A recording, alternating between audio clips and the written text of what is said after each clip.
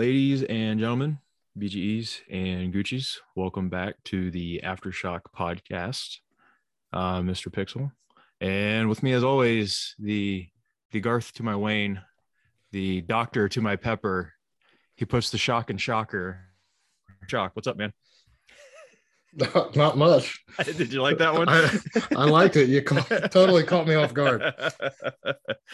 I'm all energized. I got back from the gym, so no matter how tired I am, whenever I get done, I'm always wired. So spend some of that energy. This is a noon recording instead of our usual about 8 o'clock. So that's true. I don't have any alcohol in my system yet either. That's right. It mellows me out. Getting all juiced up on Strike Force and ready to go. So there we go. I liked it. How you doing? I'm doing good. Good? Doing good for a cold Saturday. Yeah. Waking up to about an inch of snow on the ground. Stupid. Yeah. Well, it still is that time of year. So it is, but when last weekend was 75 and it's going to be 60 and 70 in a couple of days, it sucks. So well, we're supposed to be getting a warm up next week, I think. So yeah, I think it's supposed to be like 60 on Tuesday and 70 by Friday or Saturday next week. So I'll take it. More flip-flop time. So yeah. Get to lose an hour of sleep tonight. That'll be fantastic. Oh, that's right. I didn't even think of that. So recording this before daylight savings. That's true. Yeah. Well, it's not just you and me today, is it? Well, it's not. It's not. We have the OG BGE with us, Mr. Eric Mavis. How you doing, man? I am great. Thanks for having me back. Yeah, you're always welcome back. I think we've been trying to schedule this for about 4 months. Yeah, that's what it feels like. Well, I mean, we did have it scheduled at least once, and I think all three of us forgot. So we're men of priority. Yeah. So yeah, I'm going to put that on our scheduling secretary that kind of dropped the ball and forgot to set it in everybody's calendar for the reminder pop up, an hour before. So we're going to dock its pay, which is nothing. We're going to fire her, him, whoever it is. Oh, nice. Scheduling secretary would be nice. Yeah. Yeah. That person that just follows you around and reminds you of all the appointments that you have. So it gets annoying. Why are you following me around? Yeah, exactly. Then you're locking yourself in a room. Just leave me alone. Cancel everything. Hold my calls. So what you been up to since the last time you were on? Oh gosh, that was October, maybe. Sounds about right. But yeah, getting into the stride of work, getting adapted to the third shift schedule. Definitely feel like I can manage my sleep a little bit better and we have a routine, but work's been going good. I've been looking for opportunities to step in and pitch in, help out, try to get noticed. And it's not always the easiest. There's a lot of different machines to get trained on, and there's a lot of different jobs that I can get cross-trained on, but I don't always have the time to stay over or come in early, or even time during my shift to work on it, but it's an expectation. So that's really the most stressful thing, is just trying to figure out what I can learn, how quickly I can learn it, get certified for different things. I've gotten 2 welding certificates now. So nice. Been trying to work on that skill. Definitely a good one to have, so I can build, skeletal frames around the Mercedes for the apocalypse. And there you go. Some roadblocks, and Mad Max. There you go. The Mad Max, my cars, my vehicles. Put some armor plating around the minivan, kind of like the A-Team does, and all the good stuff. But it's fun to be in that trade and learn a new skill. Definitely less stressful. I don't drink nearly as much as I used to. I don't need it to help me fall asleep or settle my nerves at the end of the day. So far, so good. I don't know if this is going to be a long-term thing, or if I just get a few years of production management experience and see if I'm valuable somewhere else. But I mean, that could be a good thing or a bad thing, the drinking less. Yeah, saves some money, I guess. Yeah, I've had the same bottle of Bumbu now for about 5 months. Well, that sounds like a problem. That it might be, but every time I get a little shot of it, I'm like, oh, manna from heaven, sweet nectar of life. There you go. But are we redefining what a drinking problem is? Not enough, not too much. What's it? It has to be a balance, right? Mm-hmm. Yeah, but I also think third shift has something to do with that too. I can't just exactly drink in the evening and then go straight into work. Right. Whenever you get pulled for a random drug test, I've been pulled for 2 of them now in 8 months. But the shop is only 200 guys between all 3 shifts. So you get pulled pretty often for randoms. And the first thing that they do is a breathalyzer, like right when you get there. And then the nurse usually comes in about 4 a.m. And then that's when you do your piss test. So, it's not like I can just drink and go straight into work, but you never know. Like, one glass probably wouldn't hurt you, but if that's the first thing they test when you go in, I don't want to risk it. Plus, it's a little odd to drink when you get off work. Right. Whatever hour in the morning. And there's guys that do. There's guys that say they go straight home and then have a beer, 6:30 in the morning. And I'm like, it's about dinner time for me is what I feel. I'm more hungry than anything, but I come home and take the kids to school and then go to bed. So yeah, I don't really, maybe on a Friday where I don't work Saturday, or on maybe like a Saturday evening is really the only time that I have. But it's not that important in my life. I don't prioritize it, and it's just kind of whatever. But Lucy and I do Sunday afternoon dates, and that's usually when I'll get a drink for the week, but it's usually at a restaurant, and I pay 3 times more than I should. Yes. Inflation. That's terrible. So you brought it up. I want to hit on this just really quick. Since you learned welding, have you thought about kind of doing that on the side, buying a welder and kind of nurturing that hobby a little bit? I have. I've actually looked at some welders on Amazon. I see what we have at work, and then I like it. And of course, we use 2 different size wires. There's different, the welders in my area that I manage are a little bit thicker wire, and they burn a little bit hotter. And the ones that are in the pit where they manufacture the parts, they kind of weld all the plates on the parts and rafters together. Those are thinner wire and they don't burn quite as hot. So there's different techniques to that. And you really have to worry about the thickness of material, especially if you have 2 different size materials that you have to weld together. If one's super thin, the other one's really thick, just trying to find the right ampage and heat that will melt those 2 pieces together without completely just destroying one of them or not fully seizing into the thicker material. So the thicker the material, the hotter you want it. The thinner material, the less hot you want it. There's so much to it, and trying to figure out which one I want. And of course, a lot of machines you can turn the heat up or turn the heat down, but figuring out what size wire I want to run, what I'm going to be welding the most of. There's all these variables to it. Mm-hmm. It's not just as simple as one might think, but it's all MIG welding. I did dabble in some stick welding, but it didn't really go well. That's actually kind of a harder skill. But yeah, I've looked at them, but of course the ones we have at the shop are like $4,000 to $6,000 for one of these things. And then you need to buy the gas that goes with it. The plasma torches are pretty fun, a lot faster and easier to use than acetylene. But of course, those are also $4,000 for one of those too. So it's pretty expensive to get into. Right. But yeah, I mean, I would just keep an eye on, like, say, Facebook Marketplace or Craigslist or something, because you can find them used. And I know a buddy of mine that had picked one up used, and then fortunately in his garage, the utility room is on the other wall on the inside of his house, right inside there. So he put a plug through the wall for the 220 for the welder. Just had to make sure the dryer's either off or unplugged, so the wife didn't start some laundry and kick the breakers off. So it was a neat little setup that he did. But I know he found it, bought all his stuff used. Gotcha. So a little cheaper to get into it. So I definitely have to boost the electricity in the garage to be able to accommodate it. And I already talked to a guy at my church who is a retired electrician. He spent 40 years with Votal Electric here in Fort Wayne. So he's pretty experienced. I've hit him up for some tips and stuff, but I actually asked him about updating the breaker, and I want to be able to, get some better wiring in the garage.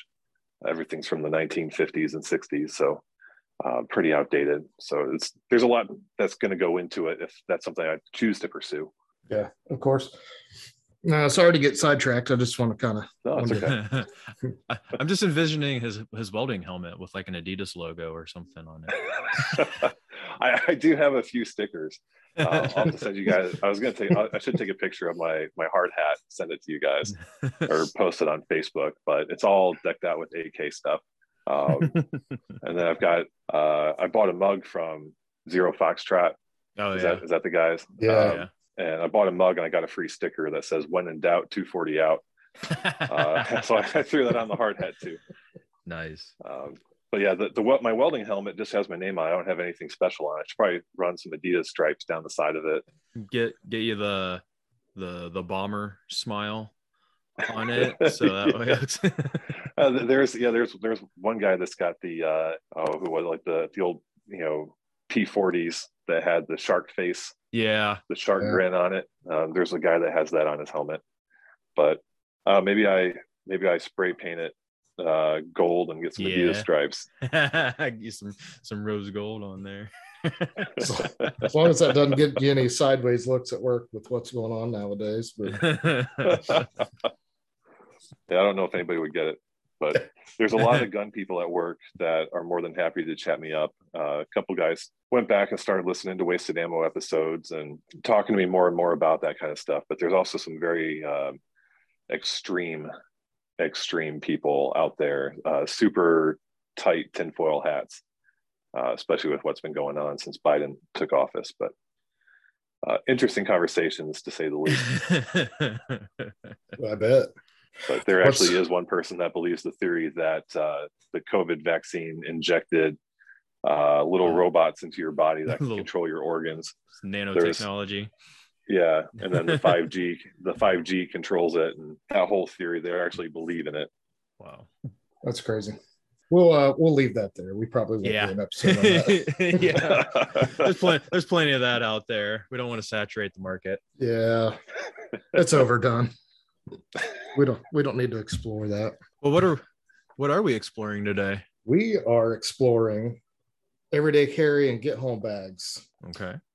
This topic was brought up a little bit. I can't remember if it was during the AK episode or not, but Eric has changed jobs and drives farther and has gone through a different setup. And I also changed jobs and drive at least twice as far now.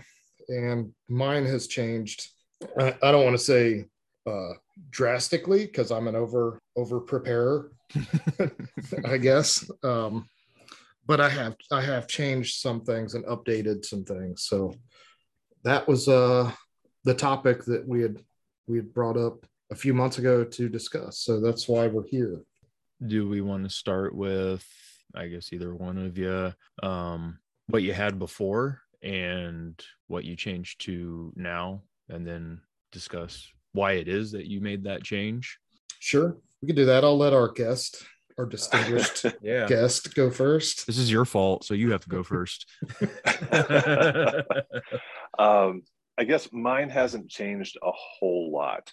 I've worked on reducing weight, getting things dialed into a multi-purpose role, something that complements my everyday carry setup. I used to have like full-on bug-out bag when really I just need to worry about getting home. My route has changed somewhat, but instead of a 25-mile trip home, it's now a 31-mile trip home on foot. But it's, I used to work in Auburn, Indiana. Now I work in Waterloo. It's about 6 more miles up the interstate. But is the interstate your most viable way to get home? Is that going to be crowded with people that are going to be desperate? Or should I look at back roads? What way home do I have allies? friends that would be able to put me up overnight, or I could resupply at with food. So what turned into obviously one overnight to get home, as Steve and I did, what was it, 17 miles in 7.5 hours, something like that. But I was completely exhausted at the end of it. Like, I really didn't want to walk any further. So maybe if it's a flat straight road, maybe I take less breaks. I don't know what that looks like, but it could be possibly 2 overnights to get home, depending on how I feel and what I encounter along the way. So am I prepared enough for that? The setup I have multiple routes to get home. I have friends on the route on 2 different routes home that I can stop at overnight that I've already talked to about resupplying at their houses. You could even keep a bicycle at one of their homes as an option to get home a little bit faster, since you probably don't want to carry a bicycle in your car. I have a roof rack with a bike holder attachment, but I don't really want to drive around with that 24/7, especially with gas at $4.50 a gallon. But those are all things that I've kind of added to it, and is just having friends along the way as places to stop. But food, I went to more things that are sustainable through severe cold, severe heat, as a lot of things will perish in your car at about 130 degrees on a summer day. I don't carry any batteries anymore. Everything's rechargeable. I have a solar charger that I have in my bag as well. I make sure everything's charged. Usually about every 6 months, I'll recharge everything. It's stuff like that. I try to integrate it with, I have less tools because I carry a multi-tool. So I just have different bits and attachments for it that I carry in my bag. Just trying to find different ways to lighten it up. My bag is about 10 pounds, fully loaded. So those are just some things that I've changed. What was the biggest change, I guess, in all that? I guess. Really just the pre-planning. I thought I would just, grab my bag and I've got some food in it and a blanket and just start walking. And now it's more, what are my stops? What are my plans to give me energy and sustain me along the way? Right. Do I have the right pair of shoes? Do I have a backup pair of shoes, backup pair of socks? Reducing weight, I might say my bag was 25 pounds and now it's 10. So those are all things that I've got 2 milk crates in my trunk. I have some car supplies that help with if I have a breakdown or what have you, but I can kind of pick and choose what supplies I need based on what the weather is. So that's the way my car carries the extra weight, but I just grab what I need to get home based on the conditions. Sounds like a good plan. I'm in the same mindset that you are. I let my vehicle or my truck be kind of the over prepped part of this, and what's actually in the bag can change depending on the quote unquote mission set to get home. If it's raining, do I need the pair of shorts or whatever that may be in there, or can I switch that out with the fistful of ponchos that I have stuffed in one of the doors of the car, right? So I am in the same boat. I have a lot of stuff in my truck that's a multi-tool and tourniquets, and I have a really good med kit. One of the things that I have changed since my drive went from 7 to 12 miles to 40 one way. So I will have at least 2 days, if not 3 or 4, to get home. I have a pair of hiking shoes that are in my truck all the time now. I usually wear like Salomon hiking shoes to work every day, or tennis shoes, so that's fine. But I do make sure that there is a pair of shoes in my truck in case I'm not, and wear something that I don't want to be spending 40 miles walking in. So that is something that is in my truck all the time. There is a jacket and a shirt that's in the truck all the time. That's kind of twofold in case I get really dirty at work and need to change a shirt. I have it. It's also, if I'm going to be taking a 40-mile hike home, it's going to go in the bag at some point. But there's not a whole lot that is changed because I don't really, and this may be a bad thing, but I'm like you, I don't really have food that's stored in my truck. I have periodically, I will take like snacks to work and have some like trail mix or whatever higher calorie snacks that are at work. And when I get low, I'll take more. So if something happens, I can grab all those and throw them in my bag.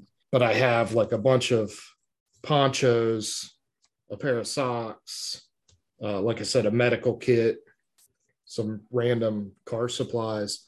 And there was one more thing that I added based on our episode a couple months ago when we talked about the blizzard in Alaska. I added a Atlas into my truck. So it's old, but it is an Atlas. So if I don't know, let's say I'm visiting you guys and something happens and I need to get home and have to take back roads and don't have access to the GPS, I can bust out an Atlas and get home now. So that's been something else I've added here recently in the last couple weeks. You brought up gas prices, so my mindset is back to filling up a half a tank so it doesn't take $120 to fill up my truck. It's every 3 days or 4 days now that I'm putting, I don't know, $70-$80 worth of gas in my truck, and it really sucks. So now I have something totally else going on that's started in the last week or two of changing vehicles, which for me would kind of suck because I really like my truck. And if the listeners don't know, I drive a lifted full-size Toyota Tundra on 35-inch tires with four-wheel drive that, I could run over smaller vehicles to get home if need be. And if the gas prices keep going, I might end up in a Honda Accord or something that would be not so advantageous to run over other vehicles. So I have that in the back of my head that my whole change or whole, vehicle prep may be evolving again here real soon if our gas prices don't turn around rather quickly. It's been eye-opening. Here's one of my problems with this. I work on an Air Force base, and this is my fault that I haven't gone through the proper channels, but I don't have approval yet to carry a concealed weapon on base. So I have, since I started this job in November, been rolling kind of naked to and from work. So you can't even keep it like locked in your car? You can. They're okay. Because Ohio a couple years ago have changed the law that companies cannot prevent you from defending yourself to and from work. So, one of the companies I had worked for had put a rule in their employee manual that you couldn't have personal weapons in your vehicle on company property. And that was a problem. And so I never said anything about it. I did it anyway. It was a private company. Ohio put a law in place that said, you have to have the ability to defend yourself to and from work. So companies couldn't put that rule in place. So that changed in Ohio. So that was lax. So the base has to allow for that, but there's channels that you have to go through to have that approval, to where if you get stopped at the gate, show them your card and they say, hey, we're going to randomly search your vehicle, and it doesn't say you're allowed to do it, then you can get, in a lot of hot water. But it's on me. I just haven't gone through the proper channels to get that allowed and put on my access card to the base, because I'm not exactly sure who to talk to. And it's a little sketchy, getting on the share drives and finding all the stuff for that, and just busy with work. So my road rage has been subdued, of like raising my fists in anger at people and honking and flashing lights because, just because. I don't know how people will take it, and I don't have anything but a pocket knife to throw at them. So, so it's been, I don't want to say it's been a little make my driving less aggressive, but that is in the back of my mind that if something like this happens, I don't have a concealed weapon with me. I don't have one en route. Also, I also like you, Eric, my brother's about halfway on my route, about halfway between the base and home. And he also works on base. So I would have a hiking partner if he's at work that day and we have to walk home, if we're allowed to leave the base. So there's been a whole lot of, factors with this whole thing of working on a military base installation and how to get home, and, my direct route would be walking the highway, at least to my brother's house. And then from his house, I could take back roads, kind of a straight shot from his house to my house. But it'd be an interesting hike, to say the least.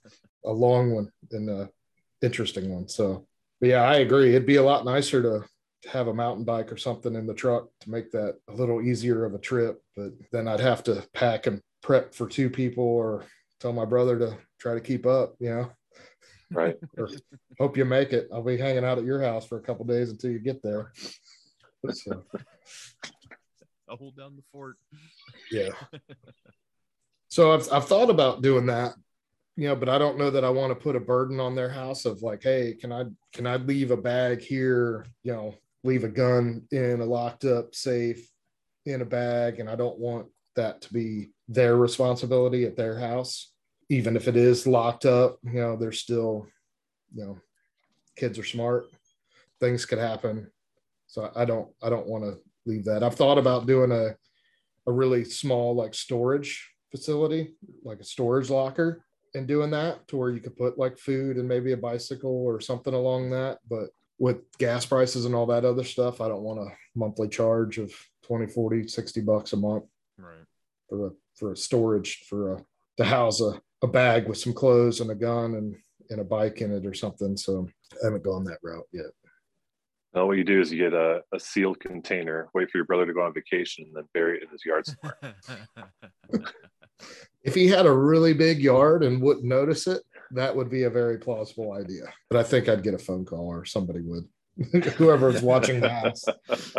What is dug up in our house?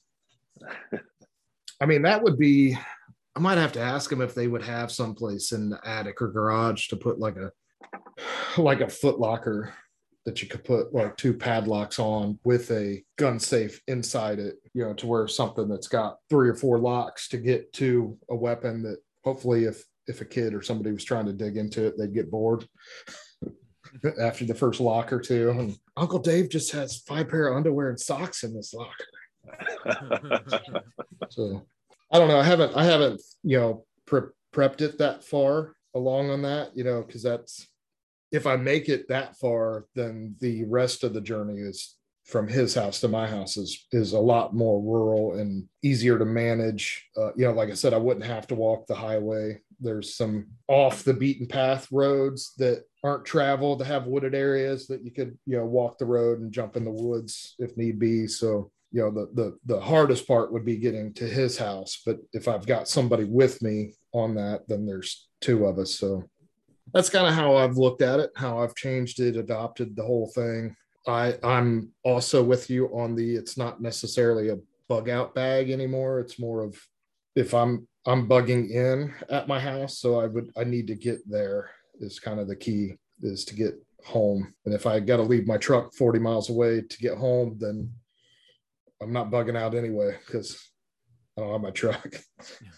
Yeah. So one of the biggest things, thinking about changes that I've made is I still carry some food in my bag, but it's just like oatmeal packets, stuff that I can make with hot water in a little, cut pan that I carry. So if I did have to make a fire out in the woods somewhere, I could still have a hot meal, especially on a cold night.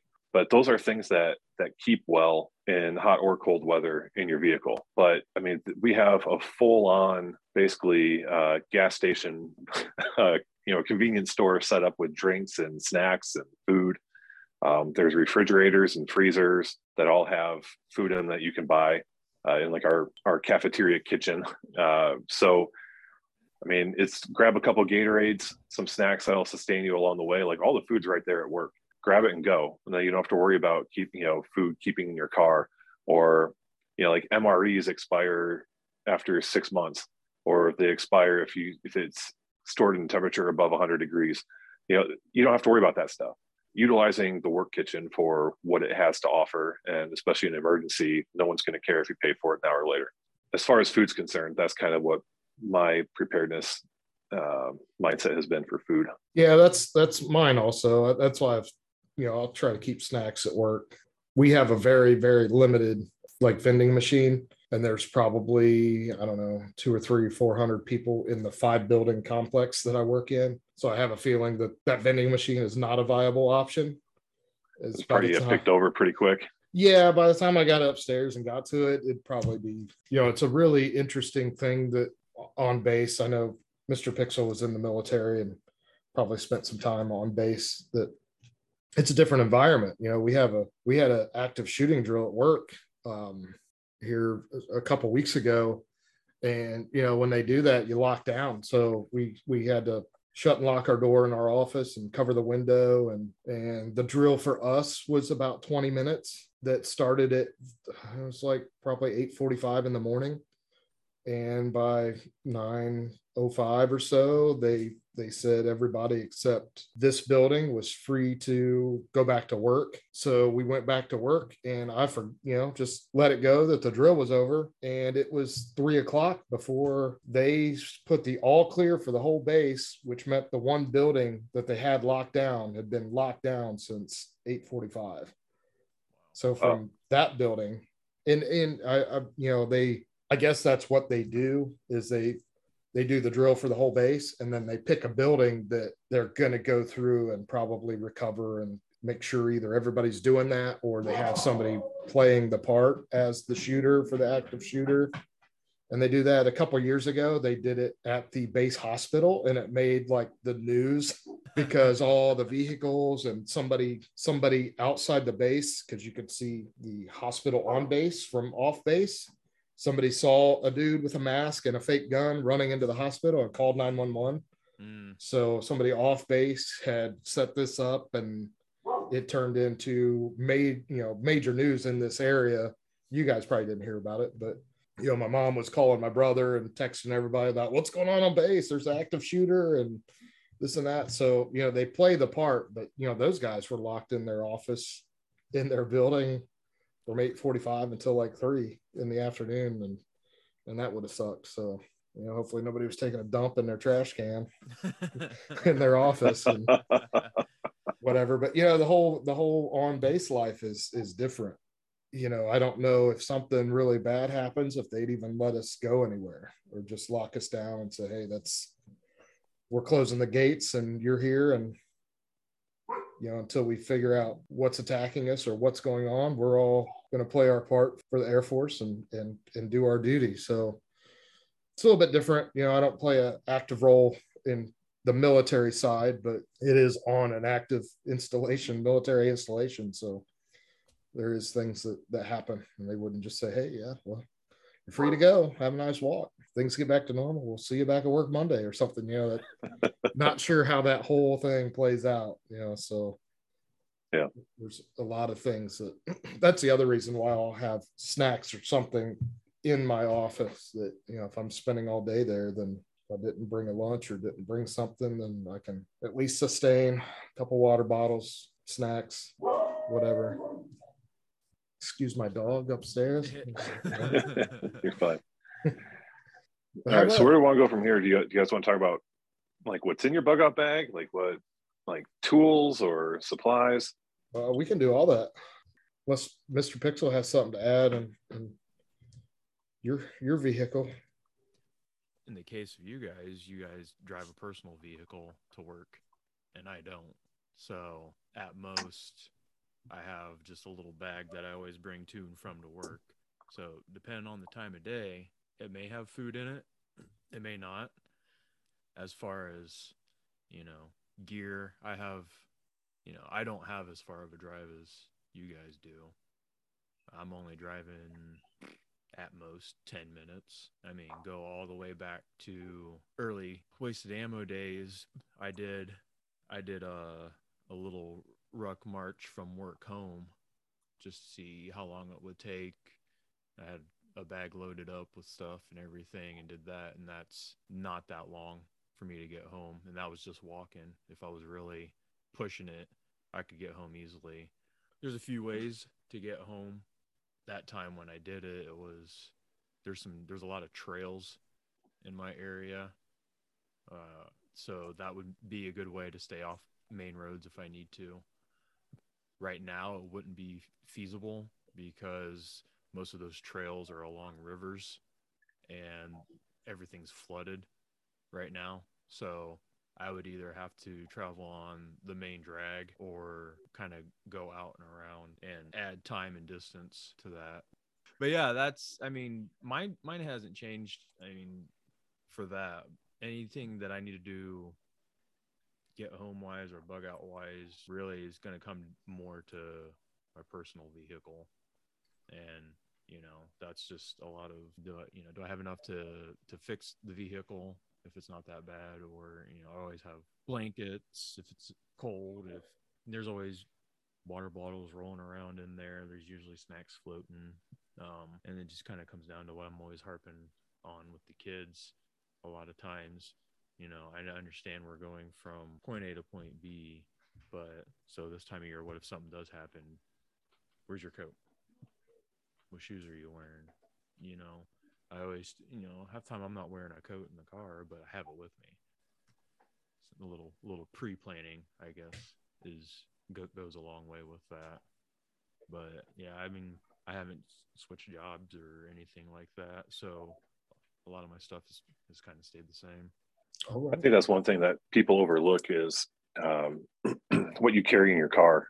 Especially if you're in a state where you've got winter, and you get a lot of snow. Do you carry cat litter, bag of sand or salt, a snow shovel? Yeah, all those types of things that kind of help you get out of situations where you might be stuck. Do you carry a blanket, maybe an electric blanket? I've been guilty of leaving the house without a coat in the wintertime because I know I'm going to a warm car. Yep. So I'm just as guilty of that, but I also know that in my bag, I've got a scarf and a wool hat. And, I have and blankets and stuff too, but especially just running a quick errand, I don't throw on a coat, but that's probably all going to change when my kids are of driving age, and I have to be the example. Right. Yeah, that's the biggest thing for me, was just making sure it was like, well, even if I only have to walk a mile to a station or something that I passed, it's going to be a little more comfortable if I have a coat and some gloves and a hat this time of year, right, versus doing it in a t-shirt or even a long sleeve shirt. That extra, throwing a coat on top of that makes it a lot easier, a lot more comfortable.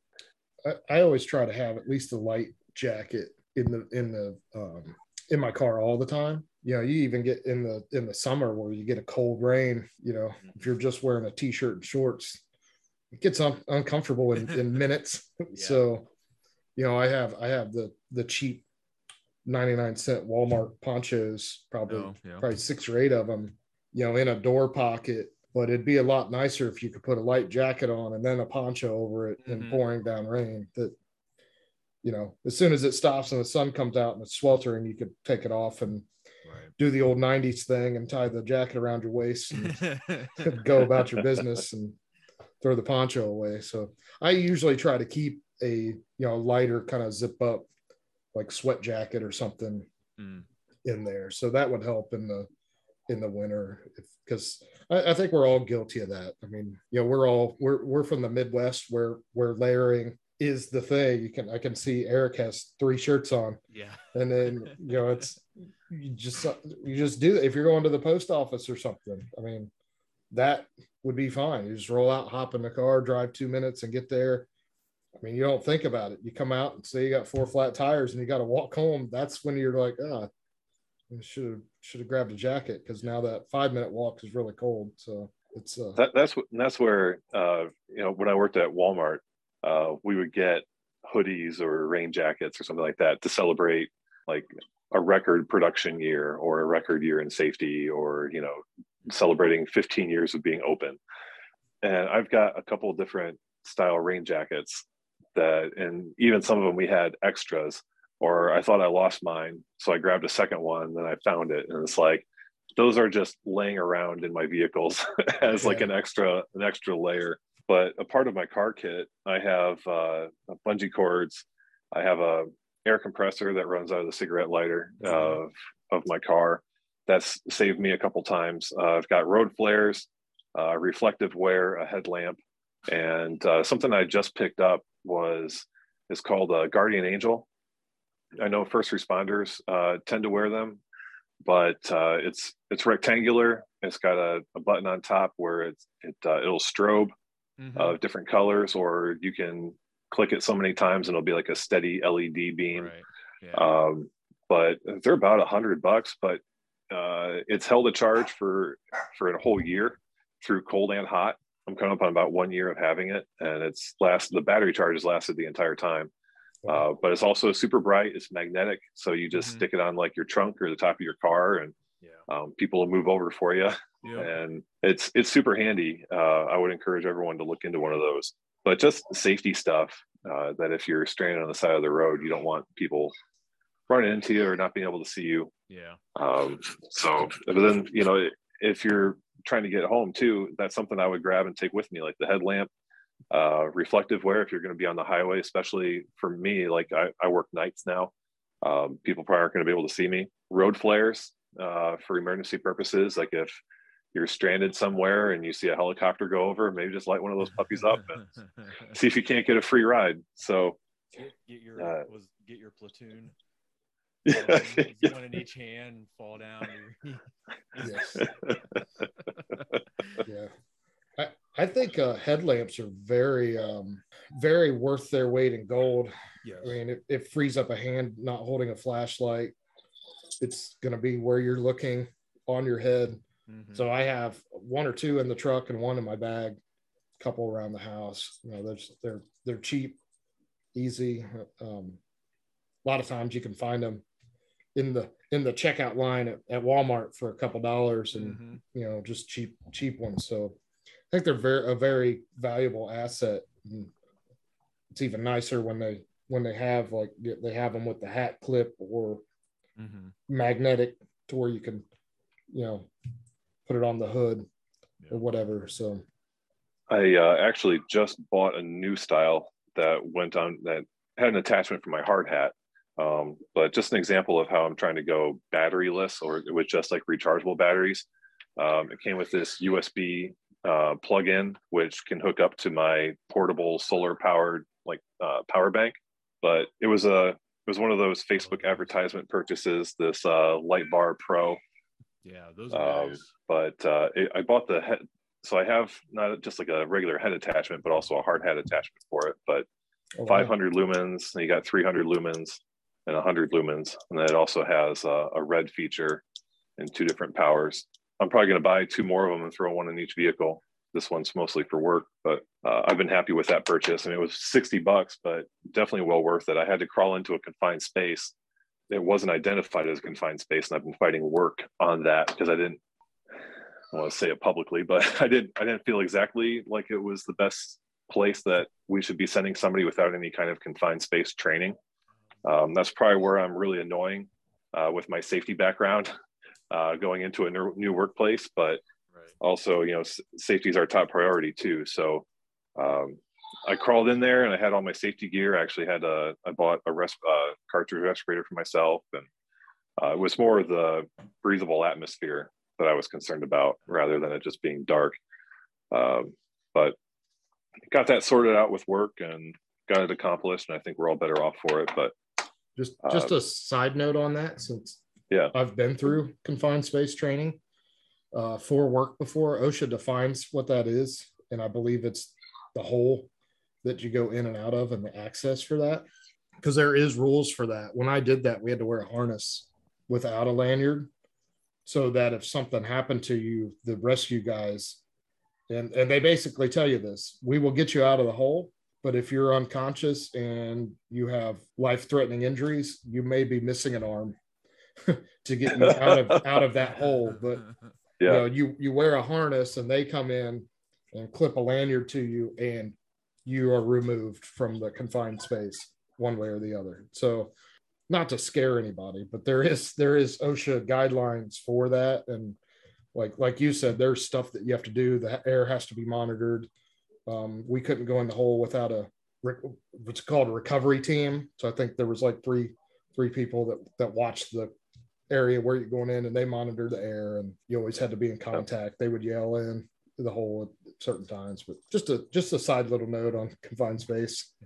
And it's not identified as a confined space. I think it kind of falls into a gray area, and so they don't have any kind of confined space training. But with my training from my previous job in EHS, you could argue it could be either way, and it was more about the breathable atmosphere than it was access, because it's just a lot of dust and debris. So I bought the respirator myself. Work said it wasn't defined as it, and I said, well, here's the OSHA policy on it, like I think it should be. And but like I said, we got it worked out. But I bought my own PPE, and if anybody is going to take care of you, it's going to be yourself. Right. So just take my own responsibility. But I also have some things now, like this light bar. I have a cartridge respirator now that are things that I took home with me. I bought them myself, and there are things that I'll probably use if I have to go up in the attic where there's all the blown insulation, and it's different purposes. But I was also thinking about, because I have it sitting out here drying out. I just cleaned it. But if you live in a place where, if you're trying to get home because of like a natural disaster, so you could say like a sandstorm or wildfires out west, where the air may not be breathable on your route home, do you have the proper respiratory equipment for that? Do you have goggles to wear? It's just, the possibilities are endless. But the point of a get home bag is to be prepared for any scenario you encounter on the way home. And like Dave said, you let your vehicle be the mule for all that stuff, and then just grab what you're going to need based on your situation. Right. Yeah. Well, doesn't an N95 block everything? I thought that was. Sorry, yeah, that's the end all cure all for breathing. Of course. As far as tying in your EDC to your get home bag, I talked about, I carry a multi-tool. I have a Leatherman Mutt that has different extensions and bit attachments for it, but it also has a saw on it and a knife and wire cutters, a seatbelt cutter. You can actually use the one end kind of like as a hammer, but your firearm as well. Do you carry spare mags in your get home bag? You can save a lot of weight just by keeping things in your pockets or attaching them to your belt as well. But I just was curious as to what your guys' thoughts on were as to like what a good weapon would be.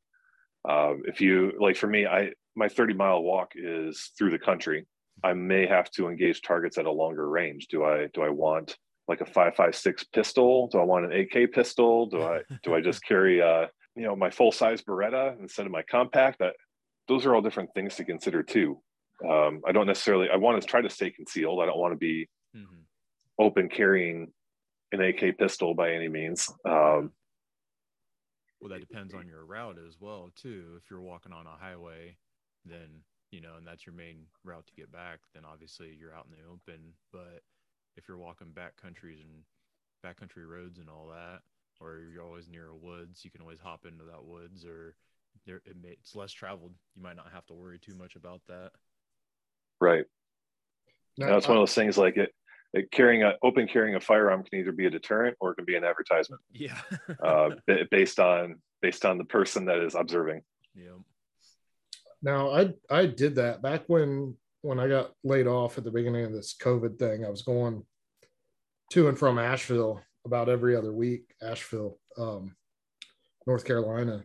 So it was a 400-mile drive. So there wasn't really a walking home scenario from there for me when this whole thing kicked off. But I did that. I would carry my AR pistol that had the Law Tactical folding on it, and I kept that in a tennis racket bag. So it'd be very under the radar kind of thing. Mm-hmm. And I think, I had 3 or 4 mags for it. I carried my Glock 19. That was my everyday carry. I also, because the spare mags that I carry for that for a 19X. So there's more rounds with it, or I'll put a +5 base plate on them. So I would carry also in that tennis racket bag, my 19X and about 3 or 4 Glock mags with that, and 2 Glock 17 mags in my truck. So when I was going out of town to Asheville during the beginning of this whole COVID thing, I had a AR pistol with 120-ish rounds, 2 Glock 19s with about 5 or 6 rounds. Did I think that I needed that? No, but I'm traveling in my truck that had a lot of spare room with just me in it in a full size, king cab truck. So it was like, why not? Yeah. If I'm going to get home and my truck's drivable, I'm going to get home. Because the rumor about that was shutting down state lines and locking people in their houses and all this stuff. And I'm like, well, if I'm in North Carolina, I got to go to Tennessee, to Kentucky, to Ohio. Yeah. And I'm going to get home. If I'm running, state blockades and whatever, I'm just going to do it and get home. So that was kind of the mindset about that. I did carry some food at that time, that was a totally different situation. That was a 600-mile trip and whatever. So do I think that was overkill? Yes, absolutely. But like you said, it wasn't that it was on my back with me walking, it was in a truck. And if I had to abandon the truck, I wouldn't be carrying all that with me. Some of it would have got left behind. So obviously I would have taken probably the 19X with 3 or 4 mags and the AR with 1 or 2, and everything else would have just been left in the truck, for the next guy. I think this also highlights the importance of carrying something with the same manual of arms, especially if you're a person that you don't have that big of a commute, and you like to carry different types of firearms. I know that's been conversations we've had in the past on other shows, but if like for me, the Beretta 92 is my platform. I have 4 different kinds. I have 2 compacts, 2 full size, but my bag has 2 spare full size mags in it, because during the winter months I carry one of my full size, and then during the summer months I carry a compact.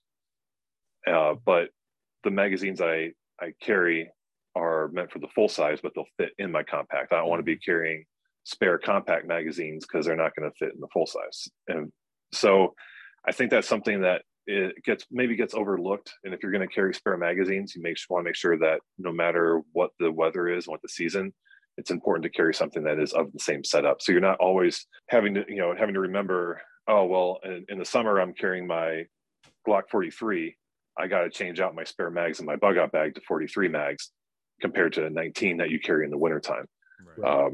Just maintain that same platform. And as much as you might like to carry nostalgically a 1911 or, a single army action or single action army, whatever it is, you want it to match what's in your bag. And so for those of us with those longer walks, I think it's more important to make sure that your setup matches. That's what I did. I would have 2 Glock 17 mags with the 5-round base plate in my truck. And so the Glock 19X will not accept a Glock 19 mag. So it's a Glock 17 handle for the 19X. So the only Glock 19 mag that I would carry would be the one in the Glock 19. So every other spare mag was a Glock 17 or a 19X stock mag or with a base plate. So if my battle belt setup is for the 19X, but my conceal and carry is set up for the 19. So it's the same gun, just a longer handle. But like you said, the 19 mags will not fit in a 19X. So, the only one that I have is basically the one that's in that. I'll use the other Glock 19 mags at the range, but they're not set up with self-defense ammo or anything. Those are, range mags, so to speak. So I'm in the same ballpark as you are, that, the manual of arms for me is set up, and I went through the whole process of switching to the P320, which I have a couple of those now, but I still have like my battle belt set up for the 19X. I haven't bought another holster for the 320 or whatever. So I still go through what I carry, but obviously now I carry less often because I'm not carrying to work. So unfortunately, that has led to being lax a little bit, to where I'll do my errands on the way home from work and I'm not carrying at all. So I come to the house and change clothes and leave to go run an errand, a lot of times I don't grab it because I'm now out of the habit of grabbing that, which is a bad habit. I'll admit that, but I'm not carrying to and from work at the moment. So I've picked up the bad habit. So my situation awareness has been heightened through certain things. You hear somebody raising their voice and it's like, oh, I don't not want to get involved. We'll go this way. Cause exactly. So there's been little changes like that. So I know I need to get back into that, but I need to have that conversation at work with somebody that can steer me in the right direction to get that that fixed. Because you would have to leave it in your vehicle on base, but at least it would be in a vehicle and not 40 miles away. So that's changed my situation a little bit. Gotcha. Well, you guys have covered food, gear, seasonal stuff. Do you guys have any medical? I do. So through work, I've actually been pretty fortunate. My car had, Mercedes gives you a little medical bag, and it's just some Band-Aids and sanitizer. And it's not what we would consider like a combat pack. So through my work, when I first got there, I was already certified in CPR, AED, and first aid. And I gave them my certification so that I could join their emergency response team. And they gave me like a military medical pack. And inside there, I made a list of the inventory. They have a splint, scissors, sanitation wipes, an ACE wrap, gloves, compression bandage, compression gauze, tourniquet, Sharpie marker, triangular bandage, thermal blanket. What was the other one? Oh, Band-Aids, various sizes. And then I added my own stuff. I added a chest seal. I added some Quick Clot and ibuprofen. But I also put on there some notes for people that might be listening are, medications that you'll need, especially like insulin, if you have a plan for that, or if you carry a cooler of it for work or what have you, whatever that looks like to you. Just make sure you have the medications you have. And a lot of medical bags actually don't have painkillers in them. So whether you use like Tylenol, ibuprofen, what's the other one, naproxen, make sure you have some of that too. But if you carry a firearm, you should have chest seal, Quick Clot, something that will help with that on your way home as well. If you were unfortunately going to encounter fire, hopefully not. But I did get one of those bags for free, and then that certificate was going to expire this September, so I renewed through the American Heart Association through work. And since I renewed it, they gave me another bag. So now I have one for each vehicle. Nice. So that's squared away. It's got MOLLE straps on the back. Let's see if I can show it to you guys here. Is that something you did on your own dime, or did you get that through work? What, the certification? Yeah, the recertification. Yeah, no, I got that through work. Okay. Do they do, that's pretty nice. Do they do something like that for non-work? Like if I just wanted to do that, would I be able to? Yeah, I'll have to find the environmental guy is the one that got those for everybody. His name's Tyler. I'll have to hit him up and see where he got them, if they're available for people to purchase. I think it's through a website. I never heard of it before, but I'll get that to you guys. But like I said, the Quick Clot and the chest seal and the painkiller I added myself. But it is a very good basic kit. Yeah, if you find that, let us know, or either throw it up in the group or send it to us, and we'll throw it up there in case anybody else is interested, since you like it. Yeah, definitely. So I did the same thing. I didn't have a really good medical kit for the house. We had obviously the boo-boo kit with the Band-Aids and Neosporin and stuff like that in there. So I had gone on to, this was a couple years ago, Amazon, and bought it was probably in the ballpark, I want to say, of $60 to $80, a medical bag, and it's a red bag. You unzip it and it folds out, and then another panel folds out. So it kind of has a three-fold thing, and there's gauze and a bunch of stuff in there. And I had tourniquets that were like in my range bag. So when I bought this kit, I said, okay, there's a lot of good stuff in here, but it doesn't have shears. It doesn't have a tourniquet. So what I did, I liked it, and it's really nice and small and compact and has handles, and it's red. And I bought two more, one for each vehicle. And then I bought tourniquets. I bought the T5 tourniquets, and then I bought the elastic ones that are more rated for kids. Mm-hmm.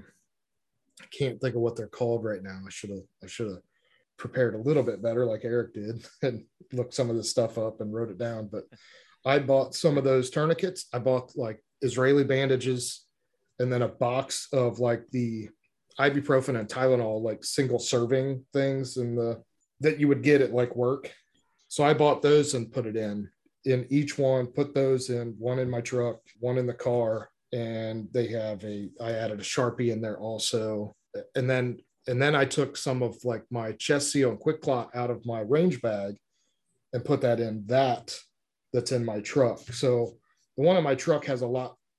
Well, I shouldn't say a lot, has a few more items than like the one in Katrina's car. Because there was something I heard really interesting not that long ago on a podcast or a YouTube video, because I want to take a class on how to use all this stuff.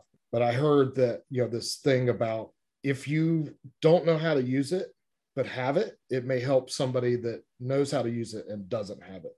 So if you come up on a wreck and there's a nurse there, mm-hmm. she or he may not have the items needed to take care of people involved in the wreck.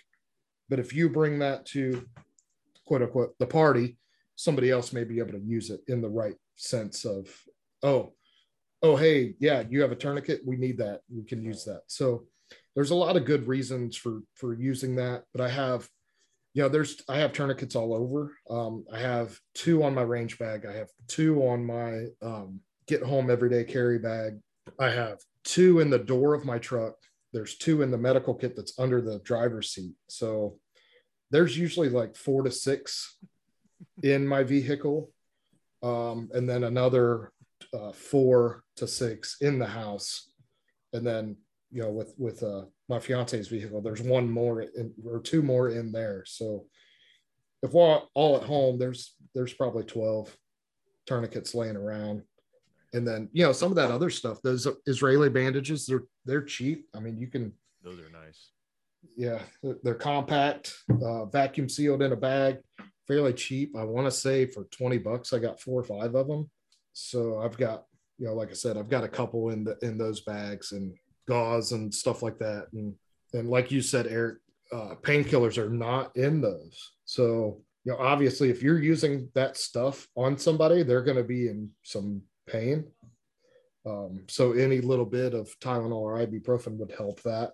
So that's just something that I've added to that. And it's been nice. I mean, we've been at a softball game, and the 11-year-old says, "Hey, I have a headache." And it's kind of like, "Oh, I don't have anything. Well, wait a second. We do. It's in the bed kit in the car." So, I've ran to the parking lot and grabbed something out of there and sent myself from text to an email saying, "Hey, refill up ibuprofen in the med kit." Yep. So it's come in handy when you don't think about stuff like that and you're out. And there's also some other stuff that I have just now thought of that I looked up here recently. I had a podcast that I listened to that they talked about this additive that these guys are putting in water. It's called Drink Element, and it's like salt electrolyte packet. That's kind of like Gatorade, but doesn't have the sugar and kind of other stuff that's in Gatorade. It's more like salt based. That I bought their sample pack, and there's little packets, and it's salt based, so it kind of replenishes that. And I just now thought of it. That'd be good to kind of put in there, because if I'm on base and got to walk 40 miles, you know, a little bit of a hike. Yeah, a little bit of a hike that may be beneficial in a little packet that's in that med kit for, you know, I don't know if you guys know this, but I'm not, you know, one that goes out and walks 20 miles a day or a week to stay in shape. So that's going to be a tedious hike for me. So some salt-based electrolytes to kind of replenish that would be very helpful. So it just kind of popped in my head that may be getting added to that medical kit that's in a vehicle. That's actually a really good point. I'll write that down. But my wife had found some of these packets that were like electrolyte powder thing, you know, additives for water that get you some nutrients as well. I had on my list of food, I've got like some mini packs of peanuts, but like pretzels, maybe like a little vial of alcohol, like vodka, or, you know, for a little encouragement, or maybe some sanitation. But like things to help replenish like salt or sugar in your body, like a little packet of honey, you know, jelly, peanut butter. Those things, they actually hold through heat, maybe not so much, you know, cold, but those are also things to keep in mind that give you like a little bit of pick me up for some sugar or some quick energy. Another thing I thought of for the medical kit, just going through my recertification class, was aspirin in case of like a heart attack, something to help you get through that, but also like any kind of like face barrier, or something to help with CPR, something with like a one-way valve in it. That's not in any kind of medical kit, so that's something you'd have to add as well. But I have a little mini, you can find it here. It's on a keychain, this little tiny thing, but it's got a pair of gloves and a face shield in it. Did they give that to you at your class? No, I got this from a different place, but yeah, my class also gave me another one. I've actually got like 3 or 4 of these little bags. I've got one in my desk at work. I carry one on my clipboard at work. So the other thing about first aid kits, and I found this out when I worked at Walmart, was we got these prepackaged, ANSI certified, you know, ANSI approved, ANSI is the acronym, but the gloves that were in these first aid kits were smalls. And so I was trying to do first aid, and I'm going to put my gloves on. It's like this little thing for like, you know, like a 5 foot tall woman's hand. Give the little Deadpool hands. Yeah, pretty much. Yes, that's pretty much it. So make sure that you see what kind of size gloves they are, or if you prefer using like black nitrile or the purple nitrile, you know, whatever it is that you like to use. I've got some, you know, purple nitrile ones I also use when I'm working on cars in the garage. So I throw those in the med kit to replace the ones that they give me, because usually what's in the medical kit is either too small or too cheap. So replace it with some quality ones that fit your hands. Yeah, I was going to say, it's been a while since I took the first aid CPR class, but I remember them handing out that face shield gloves, the little keychain pack glove box kind of thing that you throw in there. And I think I came across it not too long ago in the garage. It's like, oh, I need to throw that in the truck, and open it up, and everything's dried out and crusty. And it's like, oh, well, this wouldn't work anyway. So yeah, the gloves are one of those things you got to put it on your yearly list to replace, or else they're just going to be too brittle and you're not going to have them. The problem is, like, COVID ran those out, the stock. You couldn't hop on Amazon and find them anywhere, and so it's kind of stuck. Yeah, just go buy some dishwasher gloves then. Yeah. A couple other things that we haven't mentioned, but are some kind of miscellaneous stuff. I carry a little tiny can of WD-40 in my bag. You know, if you do end up using a bicycle, or let's say you need to, I mean, I don't know, there's a million uses for WD-40. I saw one of those in the checkout line at the store, and I was like, you know what? I'll just grab 2 of those and throw them in the vehicles.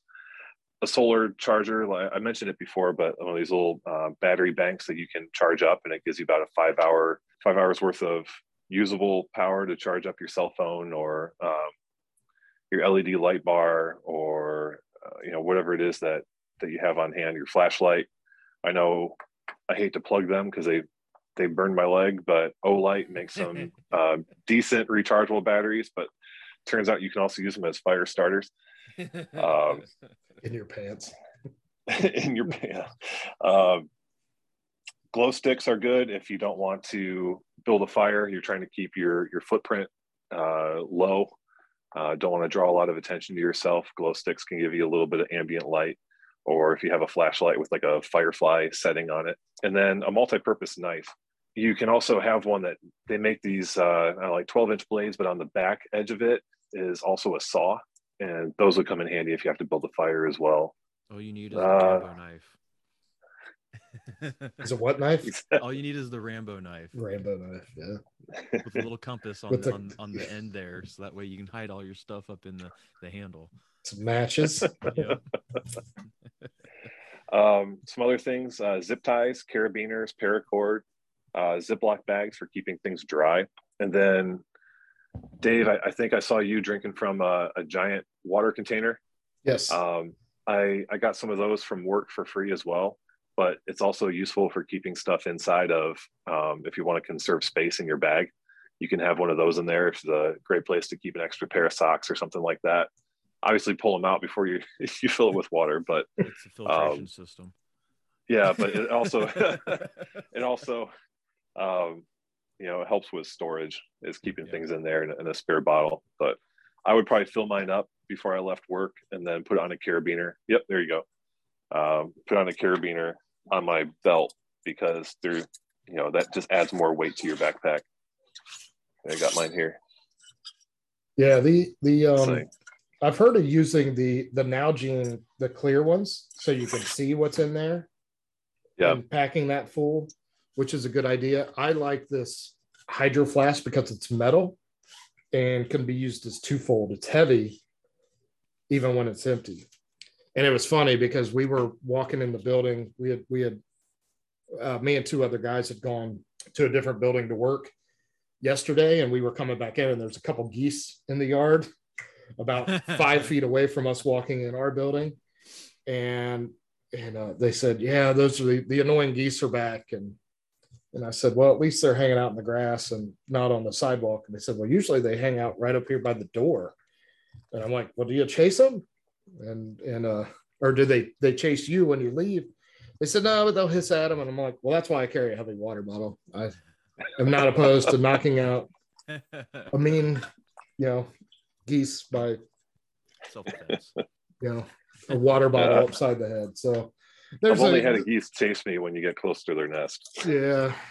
But this could be used as a self-defense item because, like I said, it's metal and kind of heavy and whatever. So I carry this around all the time. Like even when I'm running errands, I'll have 32 ounces thereabouts of water in my truck that go in and out with me. And it's very rare that I don't have that with me all the time. So at least I have 30-ish ounces of water.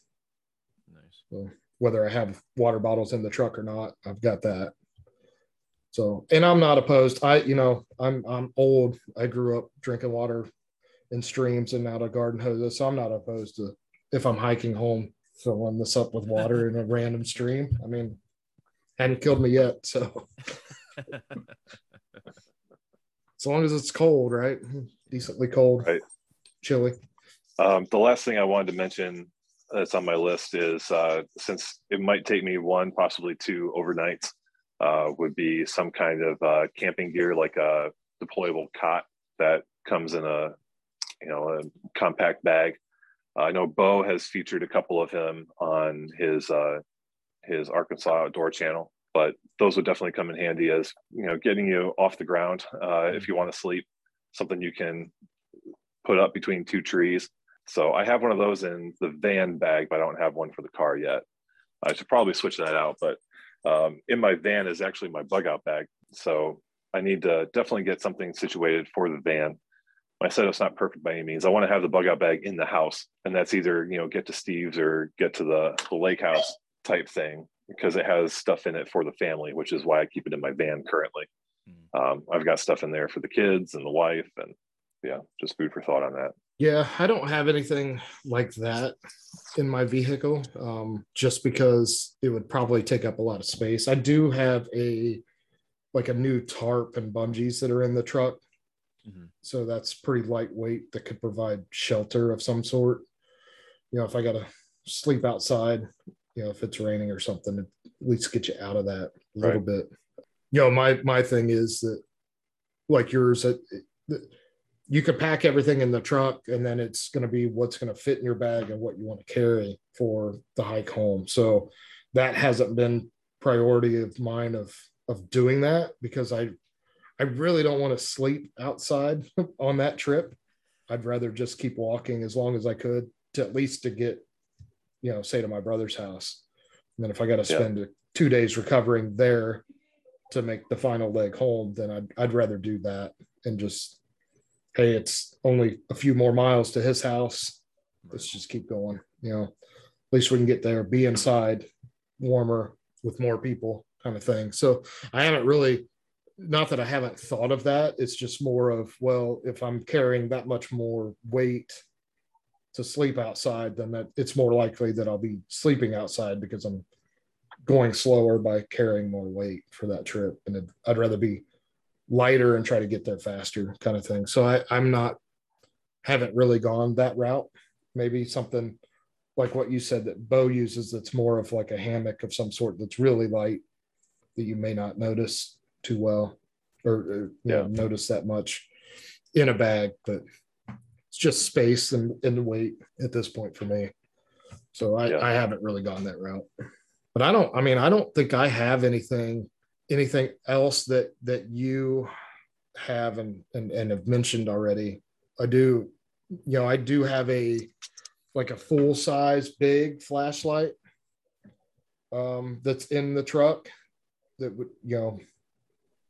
don't know that I'd want to carry it, but it could be something that could be used as, like my water bottle. It's like a self-defense kind of thing, because it's not the old school mag light, but it is kind of that type, heavy duty, light that you could use as a flashlight, or, if you have to smack a dog in the head to get him to leave you alone or something along those lines of, what's in my truck. But I do have the standard 3 or 4 pairs of mechanic gloves, a couple wool beanie caps and stuff like that. That's more winter gear that I usually leave in there during the summer too, because it doesn't take up a lot of space in the truck. But yeah, I don't have a lot of other stuff in there. I do have a like one of those, like a tactical axe that is really light and flat, so it fits under like the back seat of the truck, that I'll usually keep in case there's like a tree down on the road or something. You can chop that up, and it has paracord around the handle.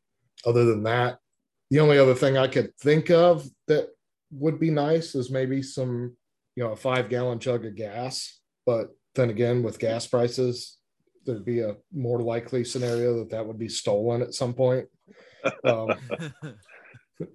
Plus, I should have plenty of gas to make that trip, even if I got to spend a night in the truck, weaving through cars and trying to drive off road. That it shouldn't be that big a deal, because I have a 35-gallon tank, and at this point in time with gas prices, it's usually at least half full or more. So that shouldn't be a problem. But I don't think I have a whole lot of other stuff. I do have some like wet wipes in the truck, so that would be kind of handy.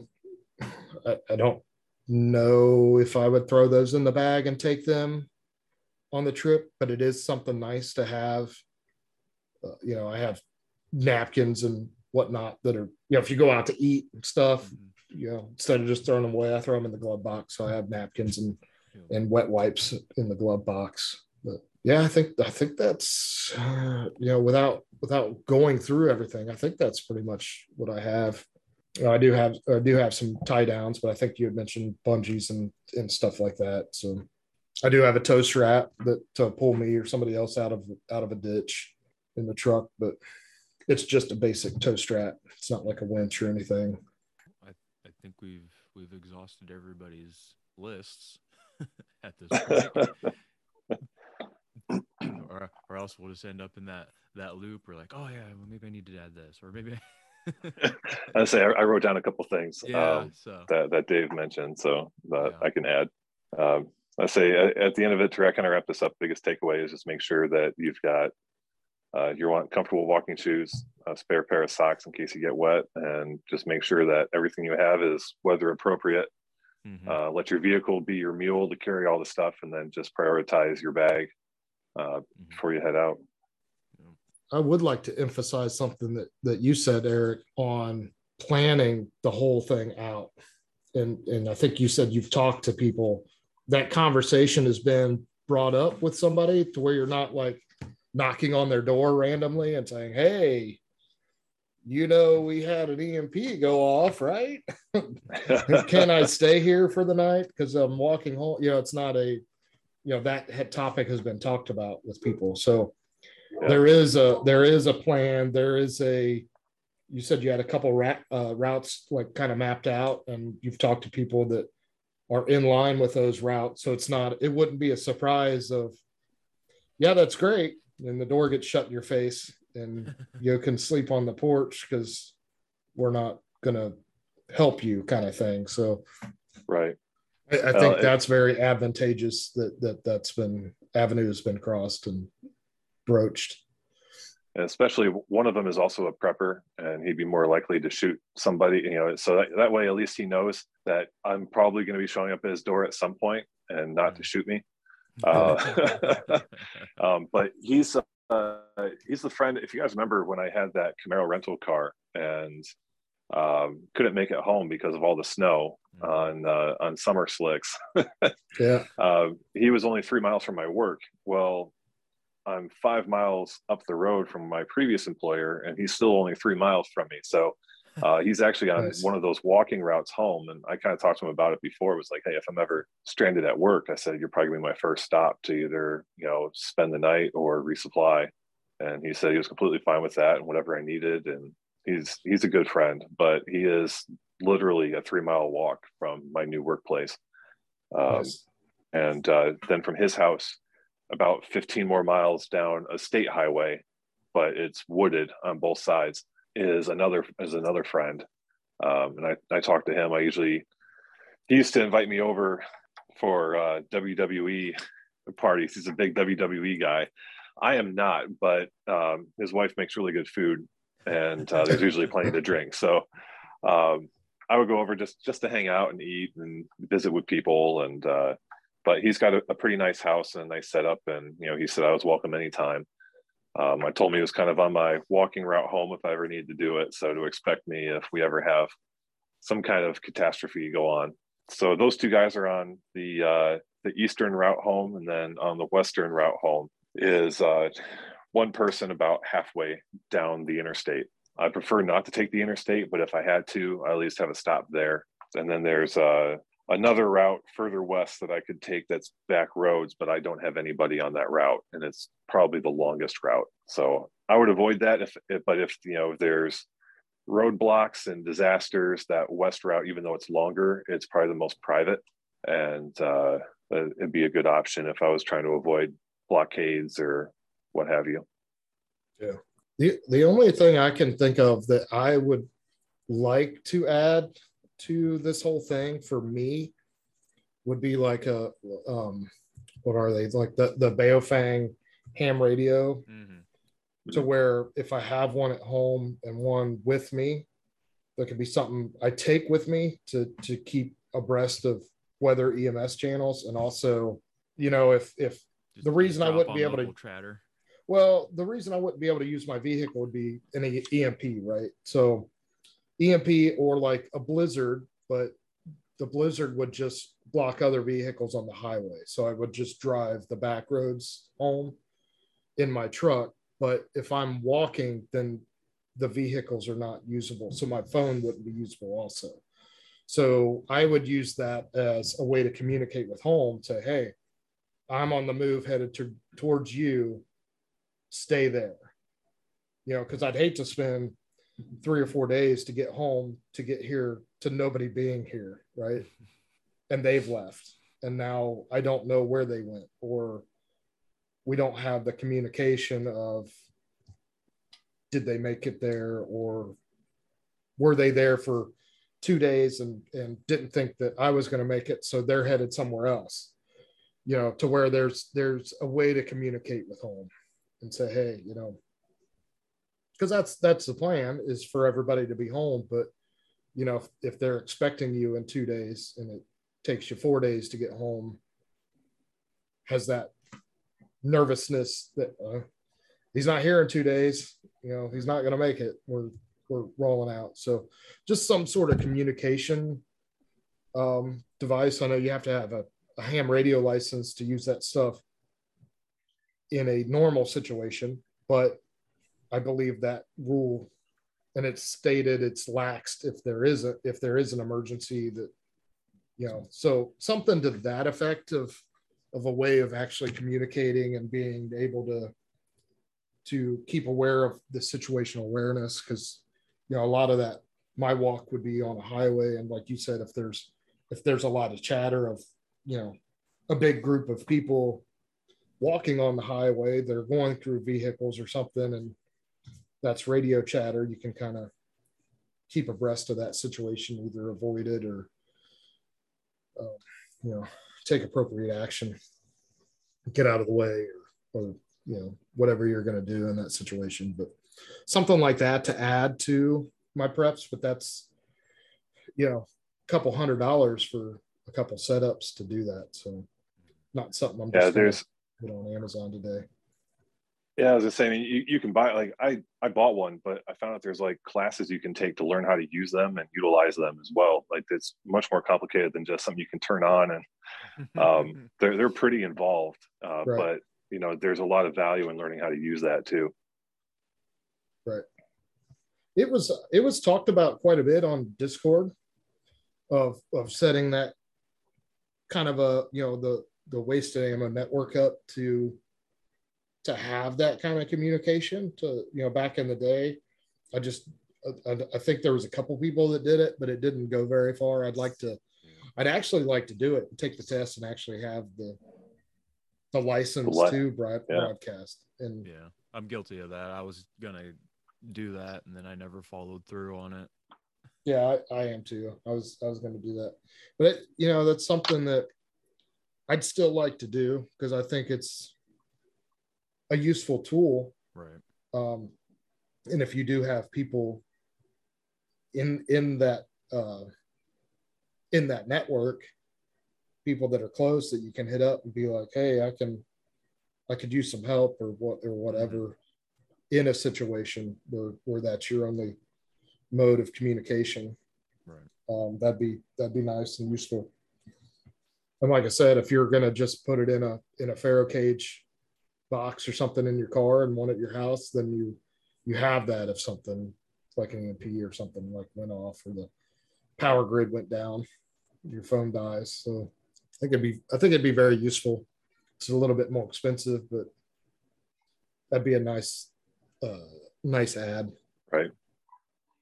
I've enjoyed the conversation. Yeah. Appreciate you coming back on, sharing with us your laundry list of items and adding to it as you want. Yeah.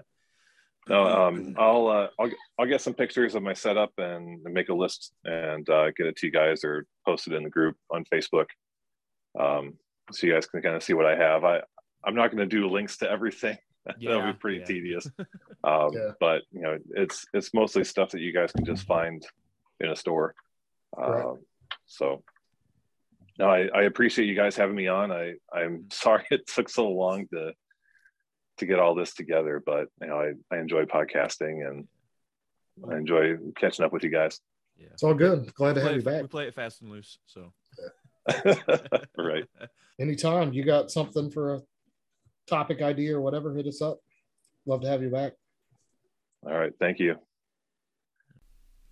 Thanks to Eric Mavis for joining us again and letting us know what's changed with his new job and his get home plan. Hopefully you've got something out of that, whether it's an idea, something new that you can use, or maybe just something that you never even thought of to even begin with. So hopefully everybody benefited something from this, or just hearing the sultry tones of Eric Mavis's voice. Find us on Facebook at Wasted Ammo Podcast. Find us on Instagram at aftershock_podcast. And jump over to strikeforceenergy.com. Use the code AFTERSHOCK, all caps, and get a discount on your purchase there. Until next time, we'll see everybody later. And remember, Epstein did not kill himself. Aftershock.